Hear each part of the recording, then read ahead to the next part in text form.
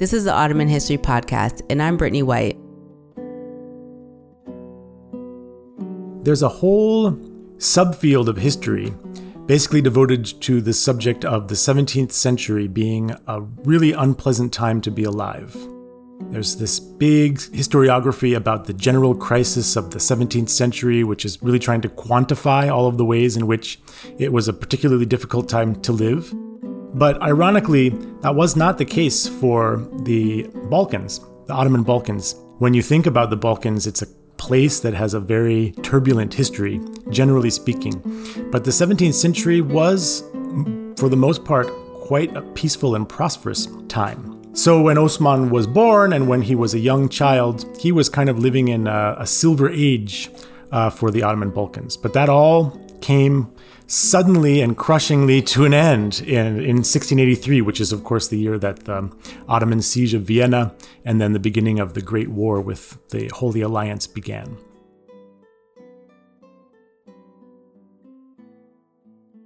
Osman of Timișoara was a Muslim subject of the Ottoman Empire born during the late 17th century.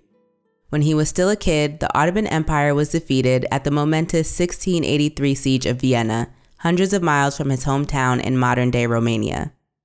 His life would take a sudden turn when a few years later, as a young man serving in the Ottoman military, he was captured by the Habsburg army, and he would spend more than a decade as a captive in Austria.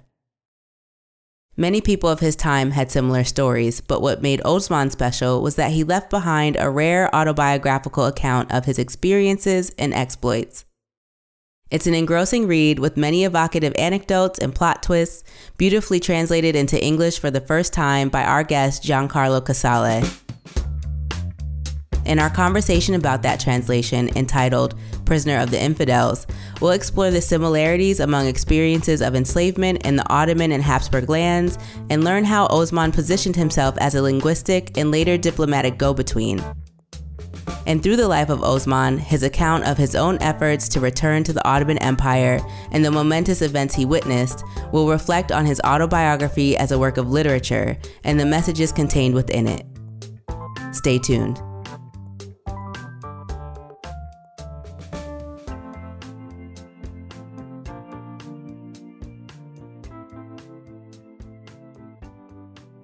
So he was a soldier, but possibly a very young soldier. There actually is some question about exactly how old he was, because he's contradictory about that in his own account. But most of the time, he says that he was only about 17 or 18 years old when he was captured. And it was not a particularly important battle in which he was captured. It was 3 or 4 years into the war with the Habsburgs. He was taken capture in the siege of a small city known as Lipova, which wasn't very far from his hometown. And the first few years after that turn out to be pretty dark. So when you're reading the narrative, the first few chapters are kind of hard reading.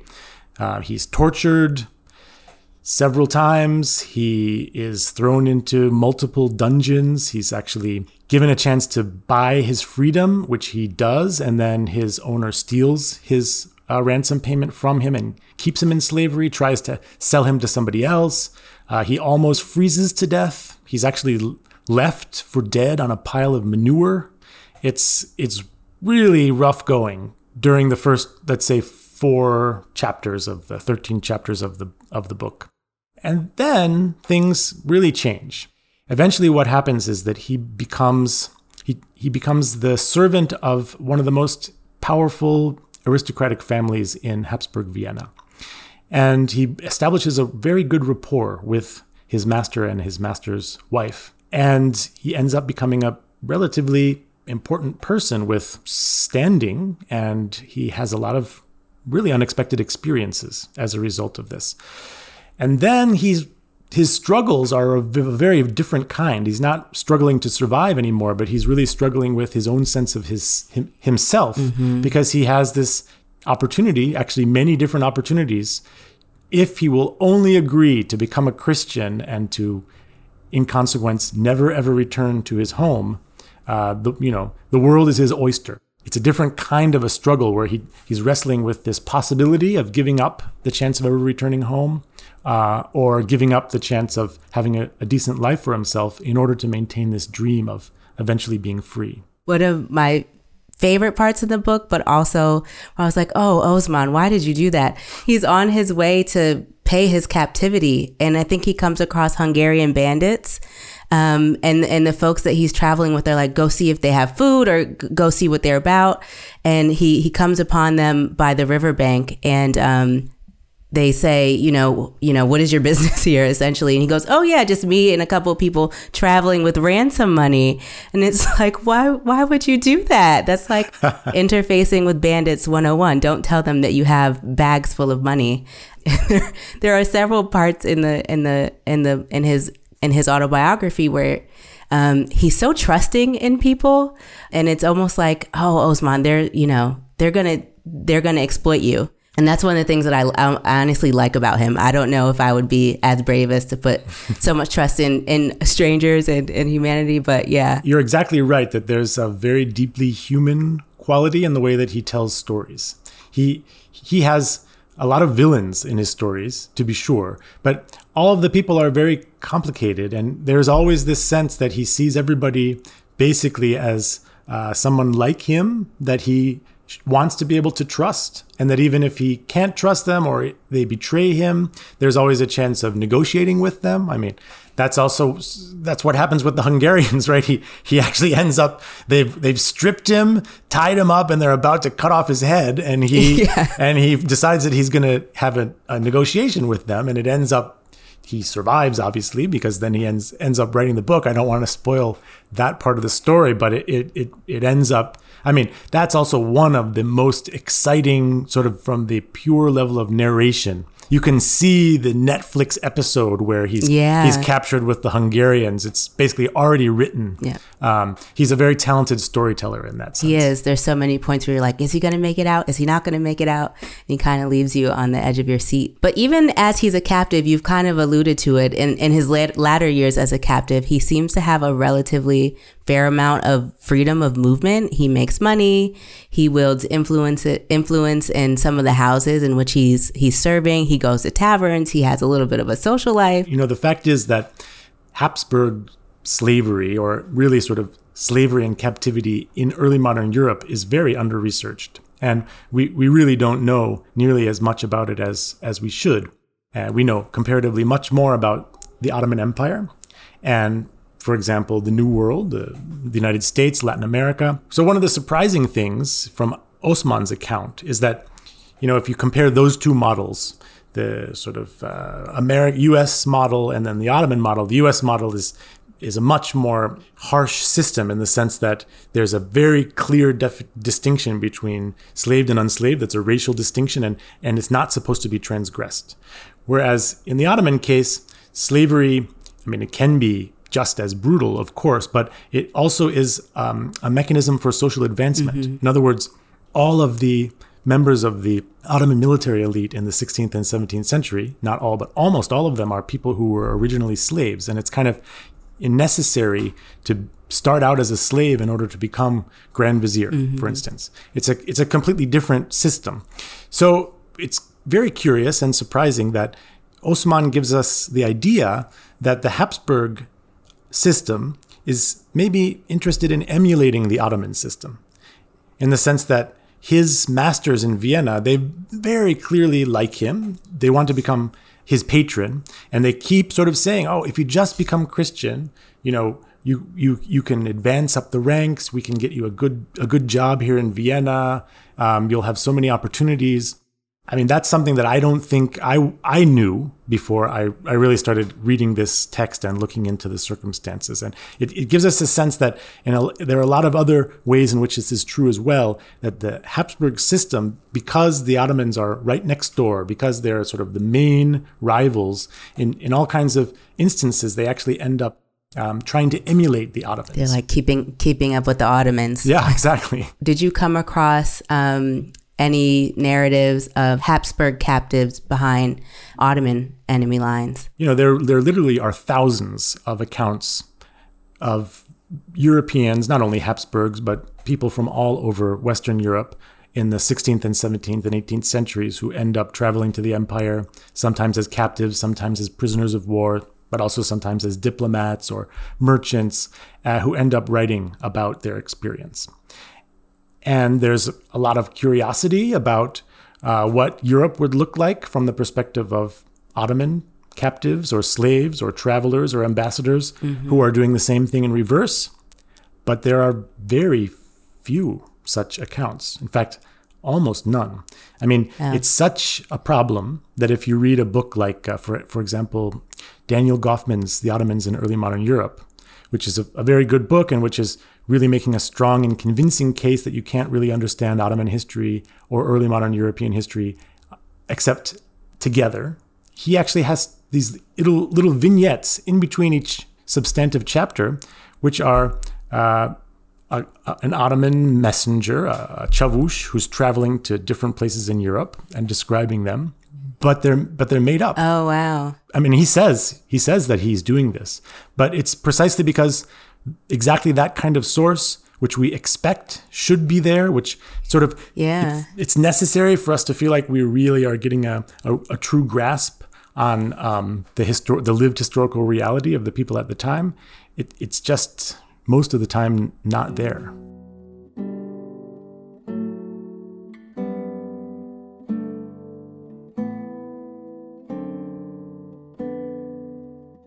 Osman remained a captive in Habsburg territory throughout more than a decade of conflict with the Ottomans, but the Treaty of Karlowitz, which ended the war and centuries of Ottoman expansion in Europe, offered a new opportunity for Osman to return home.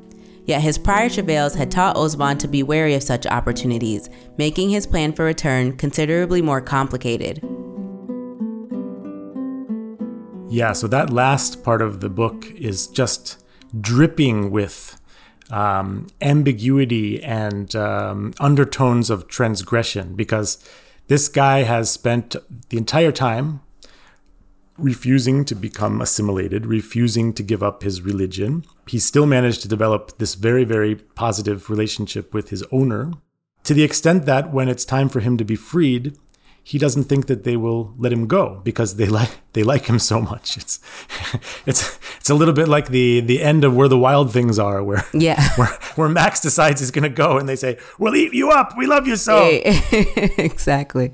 So he, in order to escape, he decides that he has to pretend to be a Christian and to dress finely as a German and to make up this whole story about himself as somebody who's decided to stay in the Habsburg realms and to live there for the rest of his life. And he forges a document from his master explaining all of this. And he actually has a whole party of other Ottoman slaves that are doing the same thing. This is just a side note, but one of the really interesting things about Osman's story is that he has a lot of very rich female characters. Yes. And there's one that is a part of his escape expedition who has had kind of the same experiences as him, who's sort of made her way all across Europe and ends up getting shot in the head and surviving from the bullet wound and then escaping from her master, and then ends up working in the same household as Osman, from the same town as Osman, and they decide to escape together, along with 2 or 3 other people. They all dress up as Germans. They all have the story that they are emancipated captives and that they have decided to settle permanently in the Habsburg realms. And then they make their way as close as they can get to the border. And then the final escape attempt. I don't want to spoil the surprise, but I mean, when he eventually does get across the border, it turns out that the border that he imagines is his destination, if he can just get across the border, he'll be safe. And it is not the case. The border is an illusion. And the idea that once he's back in Ottoman territory, he's back home and he's back in safety is an illusion. And that's one of the things that really makes you think this is such a profound intervention that Osman is trying to make through the telling of his life story. It's not just a factual account. It's actually something much more than that about who am I? How can any of us know who we are? Yeah. Is it ever possible to come home after this kind of an experience, and so forth? There's a part right before he escapes and he's dreaming. You can tell he's a little bit tortured about his decision to escape his owners. Basically, he's leaving and he sees the lady of the house, and she says something like, "It's okay, like we're okay."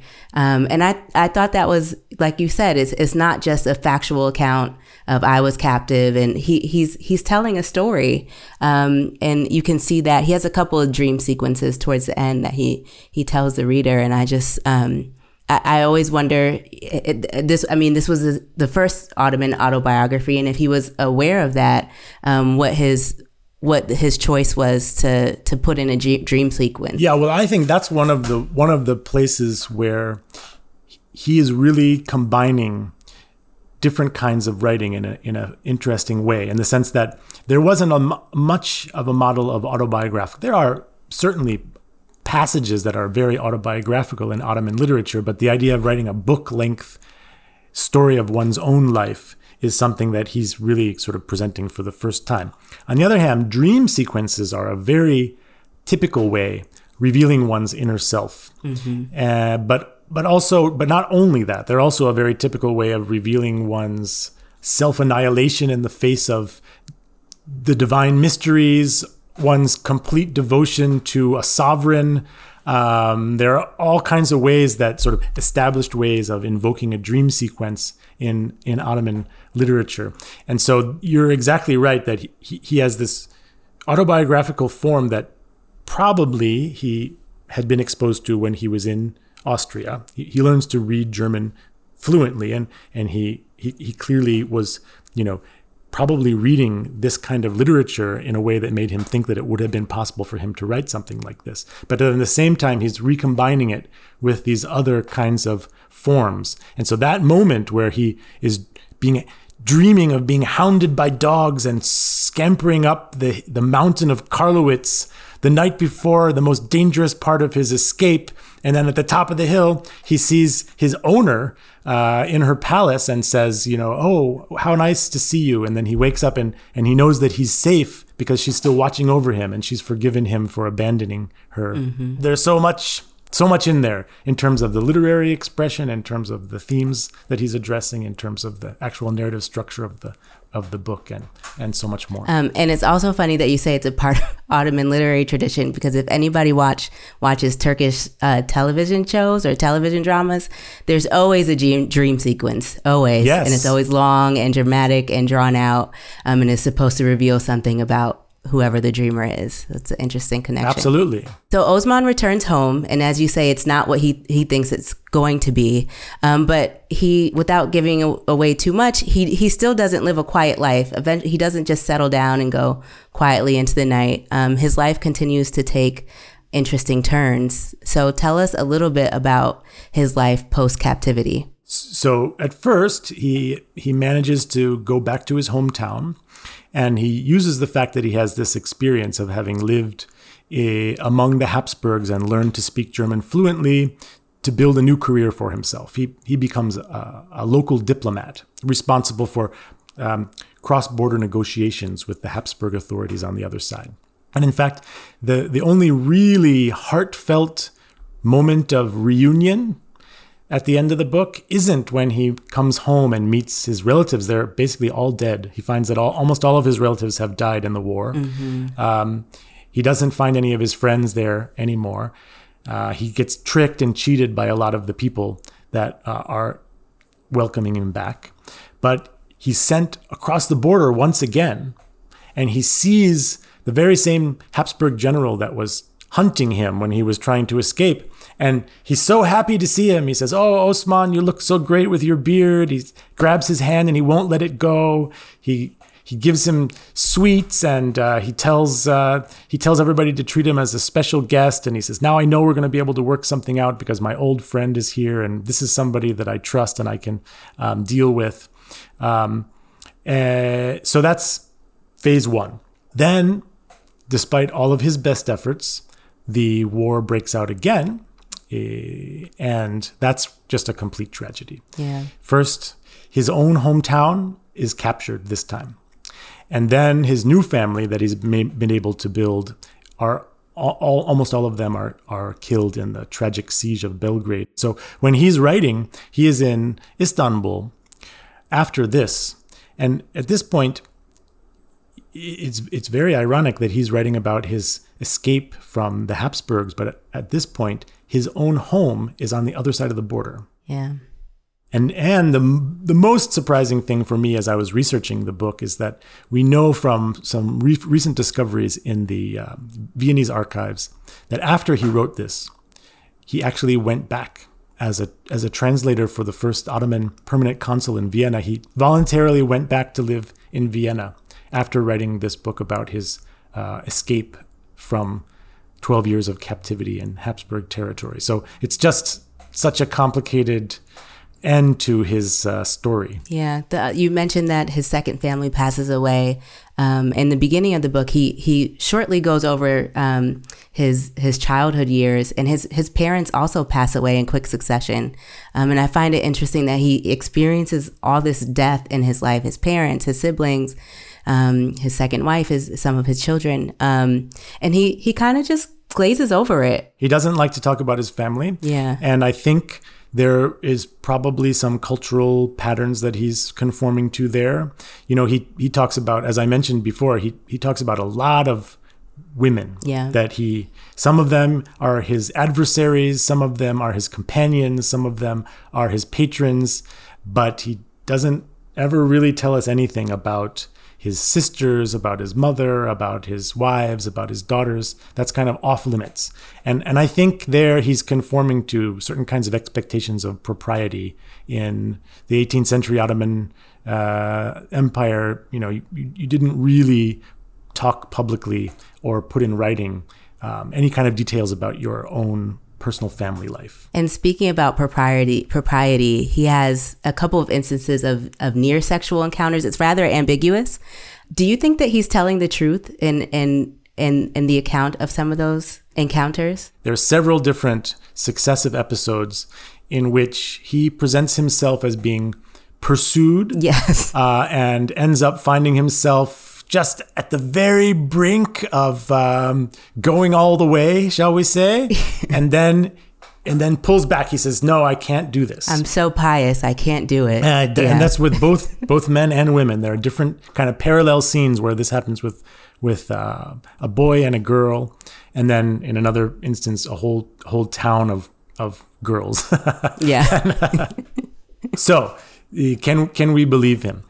So I think that, you know, obviously he didn't spend 12 years as a celibate man in his 20s. Right. And I don't think, and he doesn't ever actually say that he does. But those episodes all happen in a very specific point in his story, which is exactly the point of transition between the first phase where he's being tortured and brutalized in various ways and just trying to survive.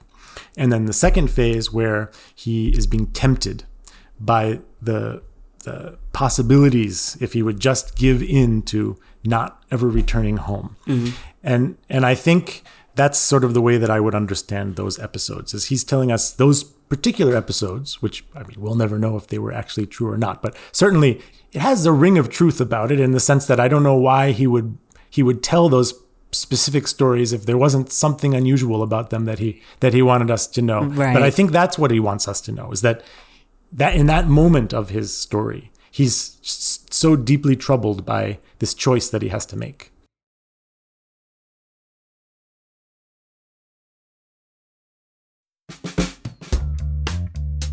So at the end of the text, Osman is reflecting on his life, all of his adventures, and he writes this line that says, "I was soon to face the destiny as the kings of old recorded in the history books, who in their time say, 'The world is mine,' but then vanish without a trace."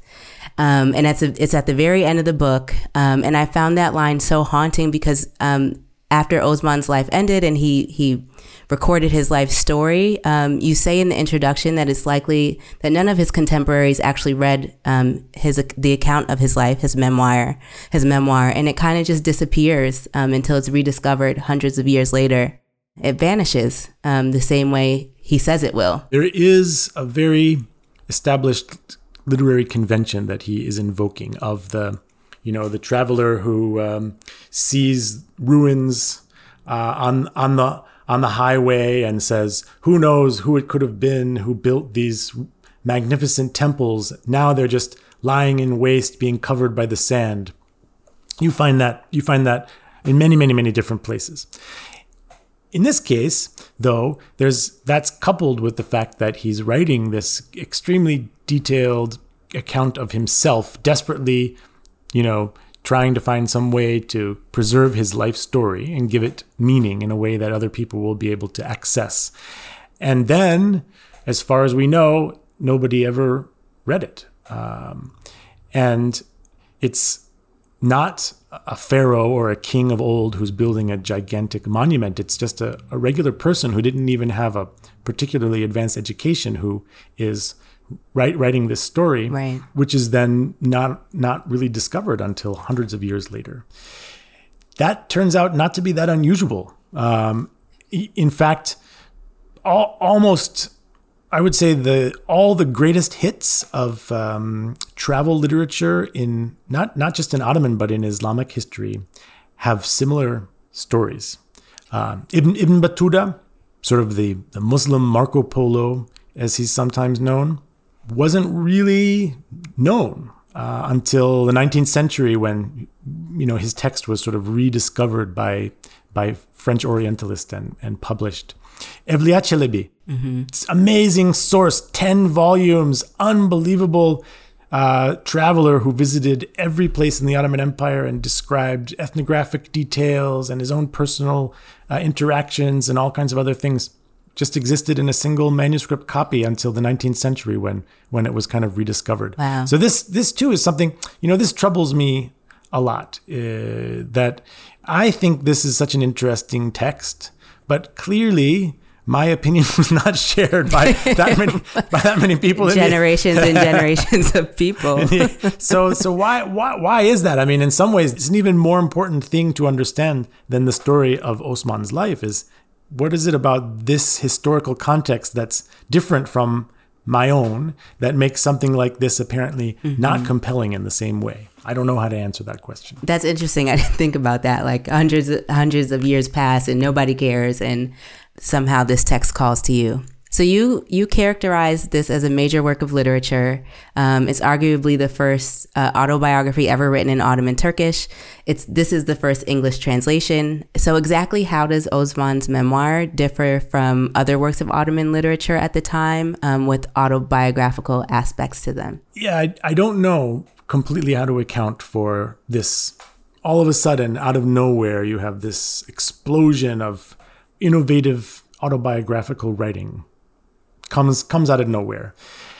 I think it has to be, in some level, a product of Osman having read some things in German that inspired him. But that doesn't tell us everything, because there were many people like him. There were thousands of Ottoman captives who spent many years in various European countries, and they became quite fluent in European languages and exposed to European literary forms.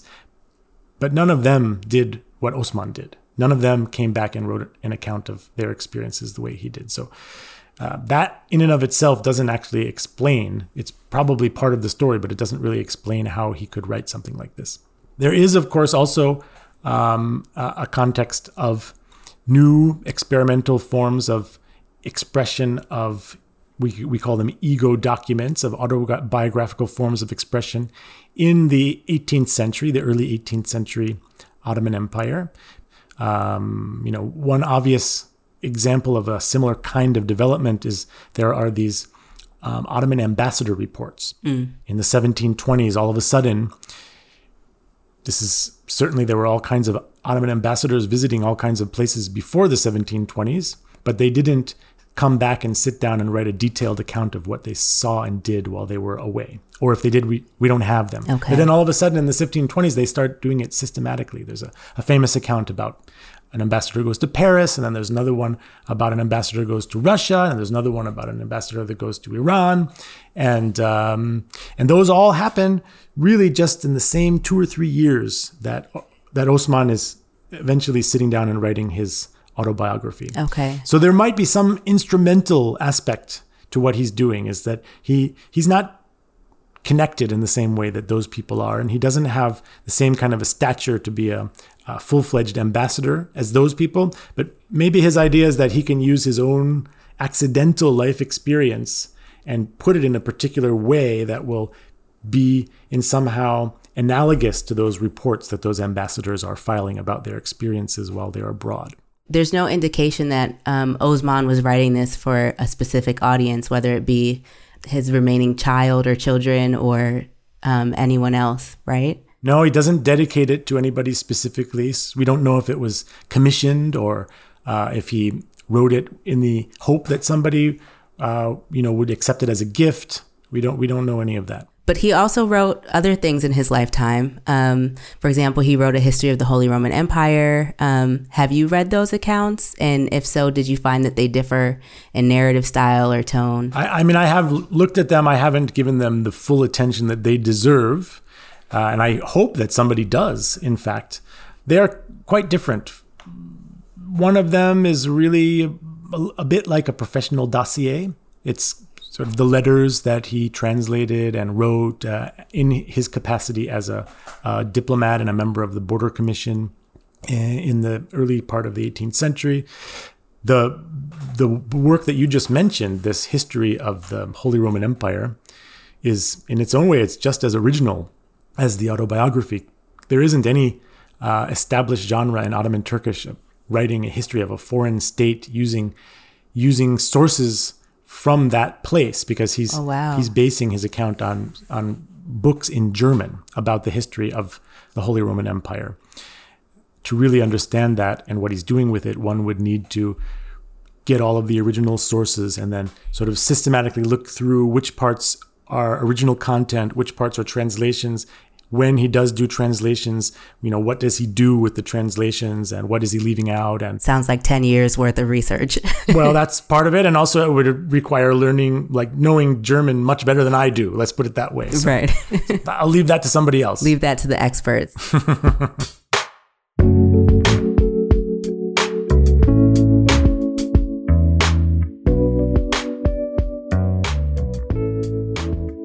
Translating someone's life story, someone's memoir, seems like a very intimate endeavor. Do you feel like you got to know Osman? Do you like Osman? Yeah, I like him. I like him quite a bit. I mean, I miss him now that the translation is over and I don't spend time with him as I used to. Yes. Now, that's not necessarily all good. Right. Certainly, it's the case that if you like somebody too much, then you find yourself cutting corners for them. And that's not necessarily a good thing as a scholar or as a translator. For example, there's this scene. You mentioned the scene where he kind of ingenuously trusts the murderous Hungarian bandits. Yeah. For me, the scene where he really disappoints me is where there's a girl that he works with who is raped by their boss. Okay. Mm-hmm. And he instrumentalizes that. He basically uses it to blackmail his boss into helping him escape. Yes. And he tells it completely openly. He's very matter of fact. Yeah, in a way that doesn't really make it seem like he is conflicted about it. As I would have expected and hoped that he would be. So there's a point where I really feel like he let me down. Yeah. But that's my problem. I mean, right.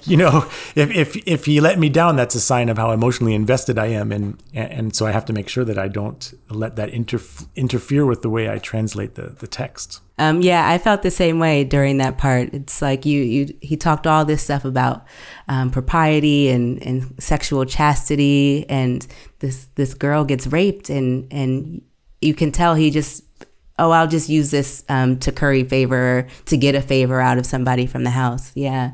But you're right, in terms of getting emotionally invested in somebody you're translating from a scholarly point of view. You kind of just have to stick to the translating and to the facts. And speaking of translating, what were some of the unique challenges of translating this particular text? I know in the beginning, one of my favorite facts was that the original text is continuous. There's no punctuation. It's just all... no chapter headings, no paragraphs, no sentences, no punctuation. It's exhausting. So this was a challenge, and this was actually also a choice that I made when I was translating. This is a text that has been translated many times, never in English, but many times in many different languages. German originally, and then many times in Turkish, and then in French, and more recently in Croatian and Romanian and Czech and Hungarian. So I suspect, I don't know this for sure, but I suspect there isn't any other text that has been translated from Ottoman Turkish into that many languages. Wow. Now, obviously, I can't read all of those languages, but the ones that I can read, I have to say that the translations are extremely stiff. Okay.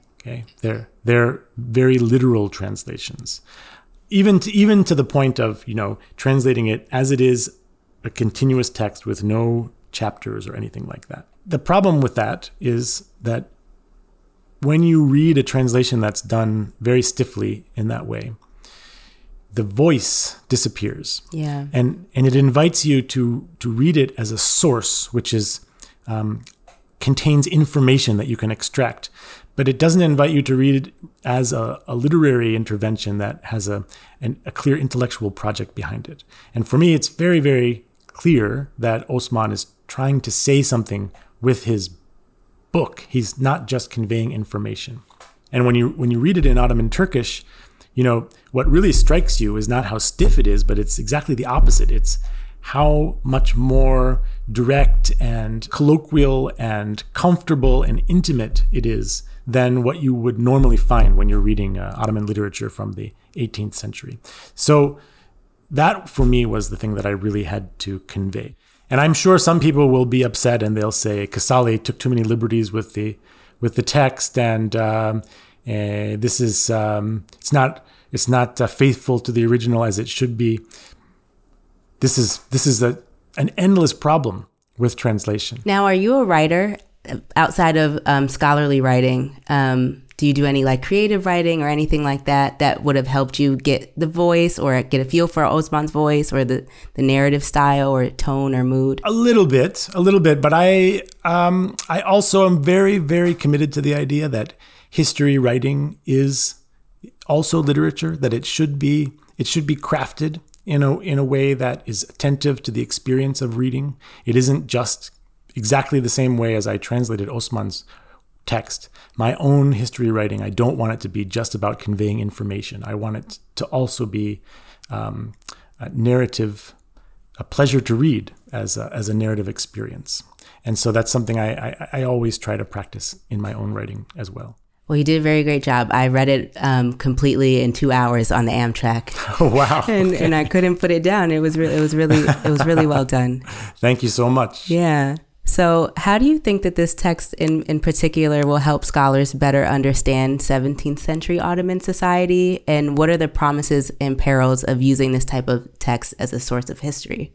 There's this whole universe of courses and syllabi, workshops, conferences, books about European representations of the other, European captivity narratives, European travel accounts, and because of the things that I do work on as a historian, I'm very frequently approached by people that are doing that kind of work. And what they want is something to make their material more balanced, right? They want to be able to not only talk about European representations of the other or European experiences of travel outside of the West. They want to be able to also have the other side of the story. So on the one hand, this is exactly that. It is exactly the other Ottoman version of that kind of literary discourse. But it's also almost the only one. So on one hand, I wanted to do the translation so that people would be able to use it for exactly this purpose. But I also didn't want to make it too easy for people. I mean, I really did want to emphasize in the introduction that this isn't just the kind of thing that's sitting around in hundreds of different versions, and all we have to do is translate them, and then we will have solved the problem by making things completely balanced. Right. It isn't so easy, unfortunately. And so that actually demands that we start asking other more difficult questions about, why do we insist on these kinds of sources as the only way to be able to really understand history, for example. My last question is there anything I haven't asked? That's a very interesting question. We are discouraged actively from doing translations as historians. Many people told me, don't do this. Don't do this. It. If you want to write about Osman, why don't you just paraphrase what he says? Break it up into a bunch of chapters, paraphrase what he says, find some other documents that give it context, and then you can present it as your own work. It will count as a monograph and you'll get promoted.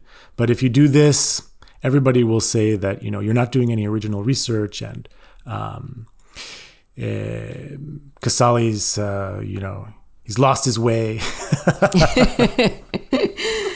And he's gone down the dark path of translation. Yes. And man, I that's another, in some ways, it's another version of the same problem we were just talking about expectations, because those expectations are based on a particular understanding of several different things that are completely Eurocentric. Yeah. Okay. First of all, they're based on the expectation of what exactly a foreign language is and how directly the content can be translated. That's number one. So if Osman was writing his memoir in French in the 1950s and it was published, I can imagine that there would still be a lot of interpretive work involved in doing something like that, but it's a completely different order of magnitude, really. Mm-hmm. So that's one. The other thing is that there was no printing in the Ottoman Empire until the 19th century. So that means texts are not accessible.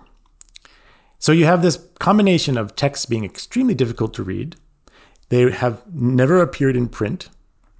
And what that means is every time we want to do some original research, we have to start from scratch. We don't have 500 years of scholarship that Europeanists just have ready and waiting for them to do research with. And so if we have the same expectations about what research needs to entail, so doing a translation is not actually creative work, and it shouldn't count for anything, and people should be discouraged from doing it.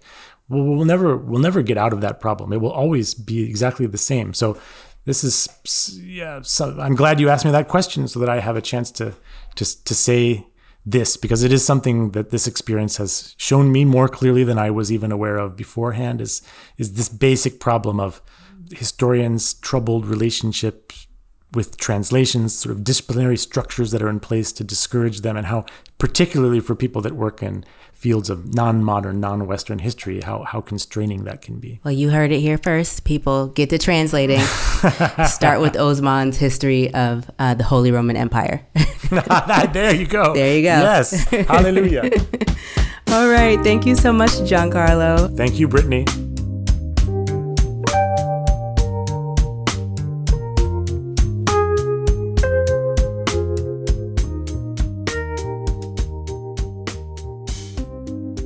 That concludes our interview with Giancarlo Casale about Prisoner of the Infidels, the memoir of an Ottoman Muslim in 17th century Europe, just released with the University of California Press. If you're looking to learn more about Osman and his story, visit our website, OttomanHistoryPodcast.com, where you'll find a quick link to the book as well as other resources in this interview's bibliography. You'll also find tons of other episodes on the early modern Ottoman Empire in a global context. That's all for now. I'm Brittany White. Take care.